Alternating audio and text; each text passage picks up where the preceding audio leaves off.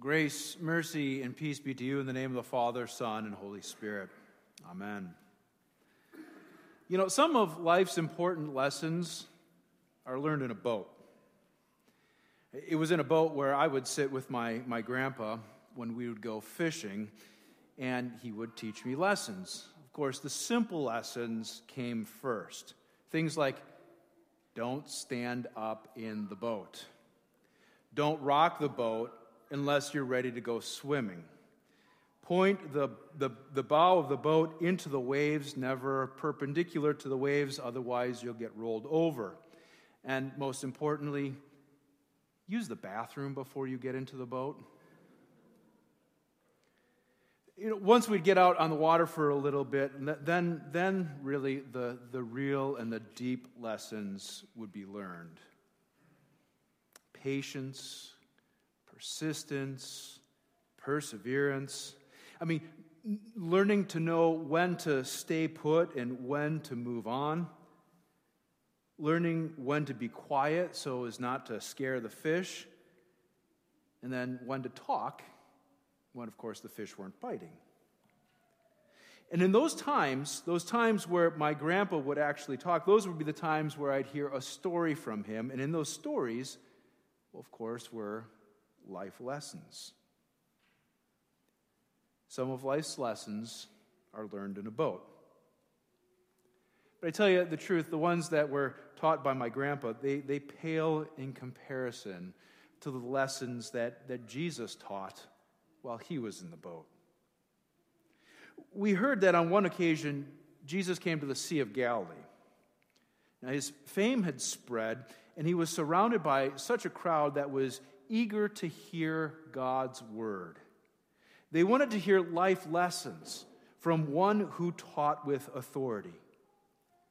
Now, maybe some of them had heard that Jesus proclaimed that the year of the Lord's favor had begun in the hearing of those who were in the synagogue in Nazareth. Maybe some of them perhaps were present when he commanded that an unclean spirit come out of another person as they were in the synagogue there. Perhaps maybe some had received or even witnessed Jesus heal them or a loved one. I mean, whatever or wherever they may have come from, they wanted to hear what Jesus said. And so they were pressing upon him to teach. And there on the shores of the Sea of Galilee, well, there were some fishermen, and lo and behold, 2 boats. Now the fishermen, as we read, they were done with their fishing task for the night. Now, even though that they knew the sea, they knew where to fish, they knew when to fish, the previous night was a bust. And so there they were on the shore, they're washing their nets, and they see Jesus with a crowd surrounding him. And this crowd following Jesus is getting closer and closer to them.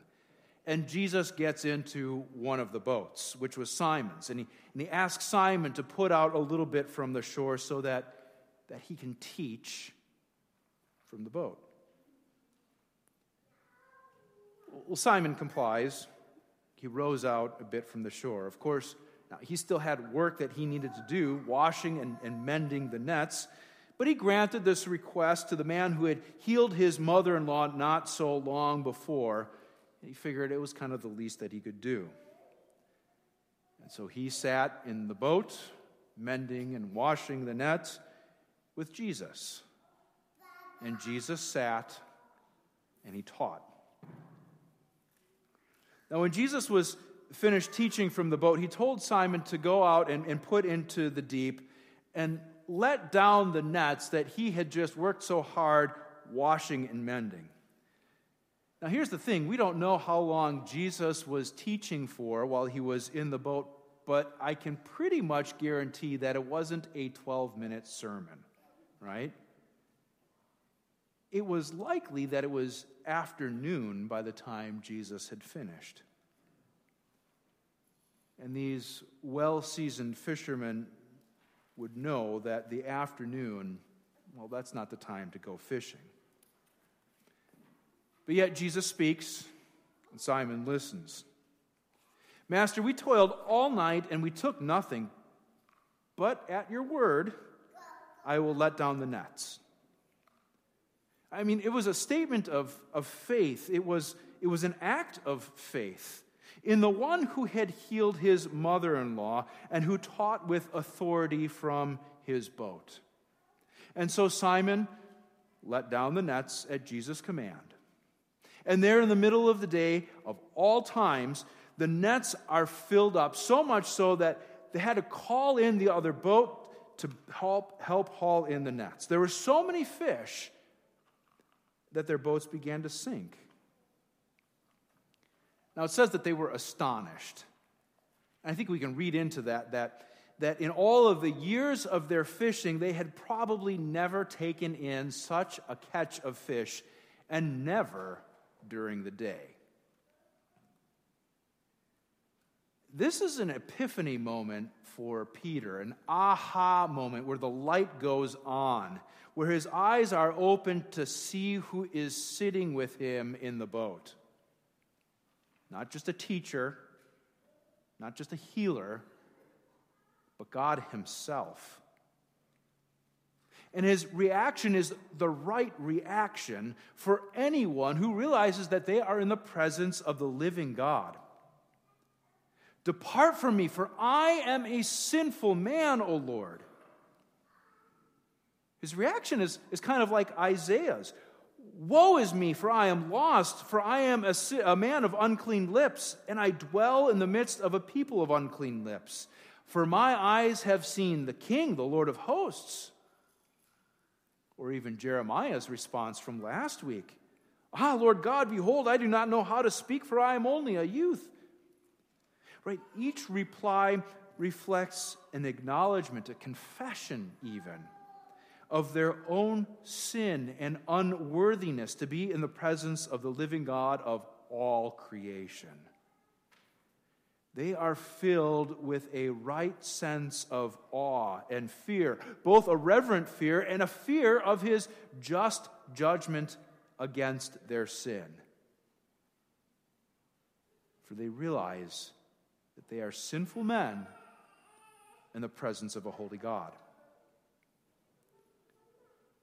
Now, in Simon's case, as it was the case with Isaiah and Jeremiah, the Lord God does not deal with them harshly according to their sin.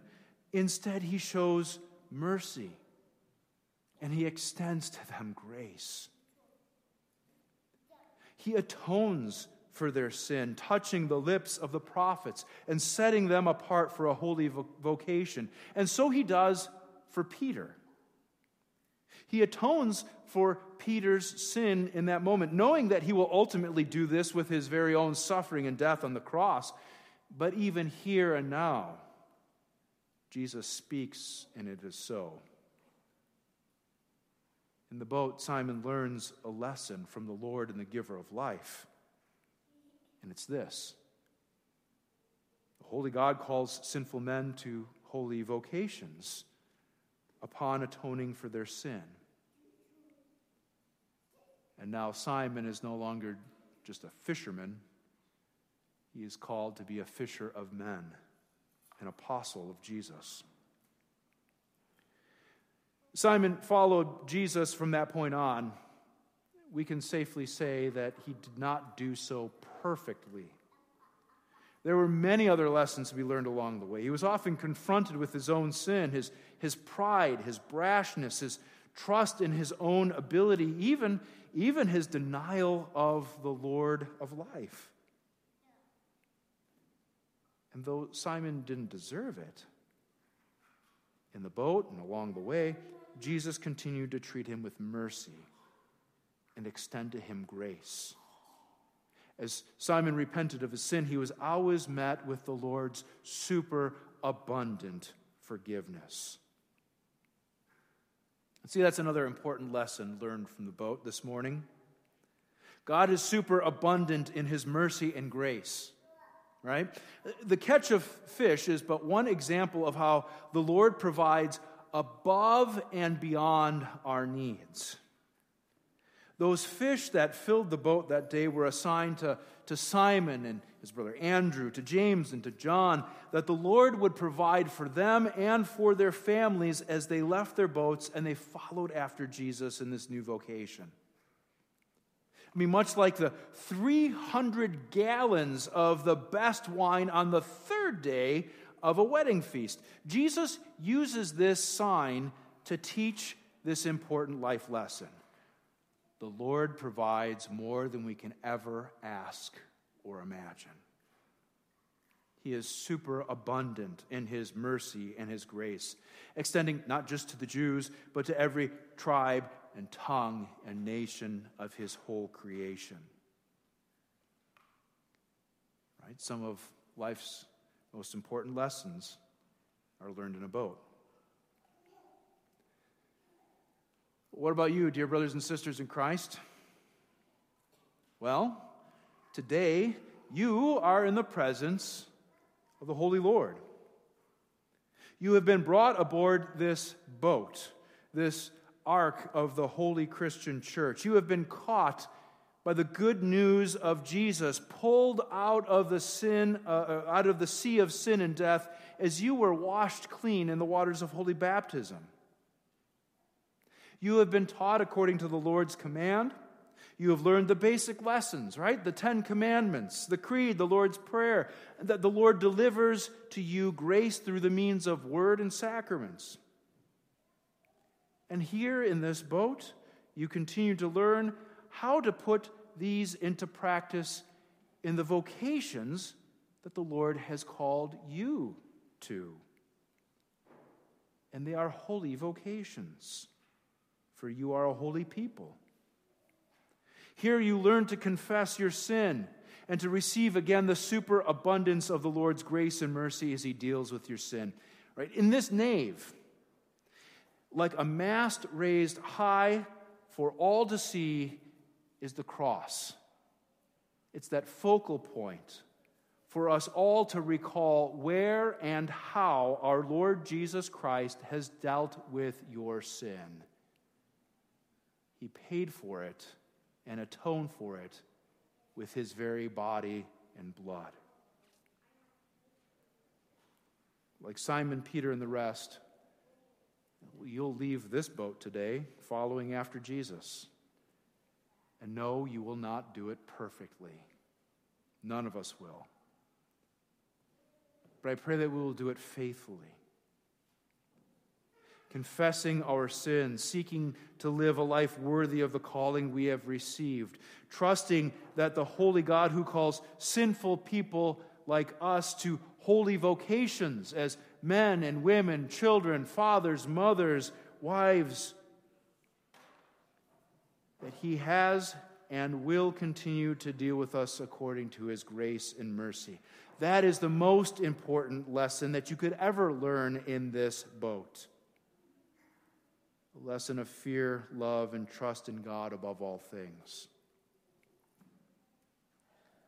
For just as Jesus cared for Simon, Andrew, John, and the rest, he does for you.